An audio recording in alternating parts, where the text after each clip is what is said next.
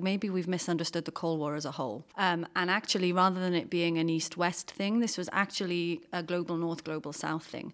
And if you look at communications, and in particularly encryption, you can definitely see that. So there was a Swiss company called AG Crypto, which a lot of the global South trusted with their communications. Iran was using it, Iraq, India, you name it. Everyone was kind of buying from this Swiss technology company. And we've learned recently that actually this company was owned by the CIA. And perhaps what's most interesting about that is that that means that signals intelligence is done by the CIA.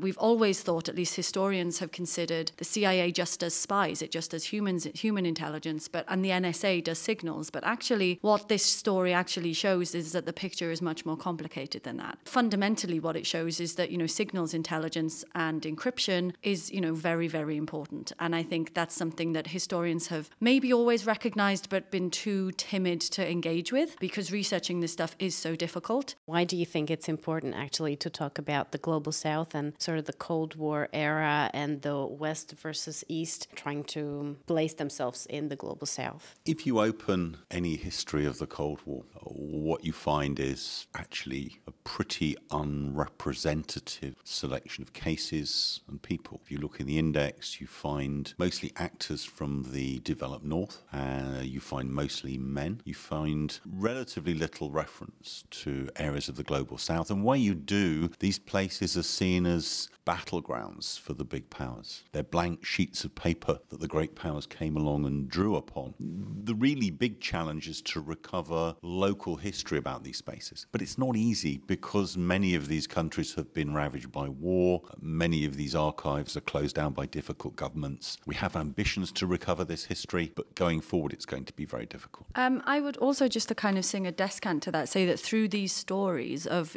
supposedly uninteresting technical mathematical machines, you learn so much about the people who are using them. And those kind of stories, which haven't been told before, really energize or re-energize the kind of local and social histories of these areas, and also the agencies themselves. I mean, for so long we've considered GCHQ and the NSA as these kind of surveillance, monsters almost. But actually, when you interview mathematicians, most of them have never been spoken to before, and who would literally say to you, oh, wow, I'm so glad someone's finally recognizing the value of what I did. Everyone communicates with telecommunications now, so everyone, you could argue, needs to know or should know a little bit about some of these stories. And I'm definitely looking forward to finding out, what else we can discover about these things.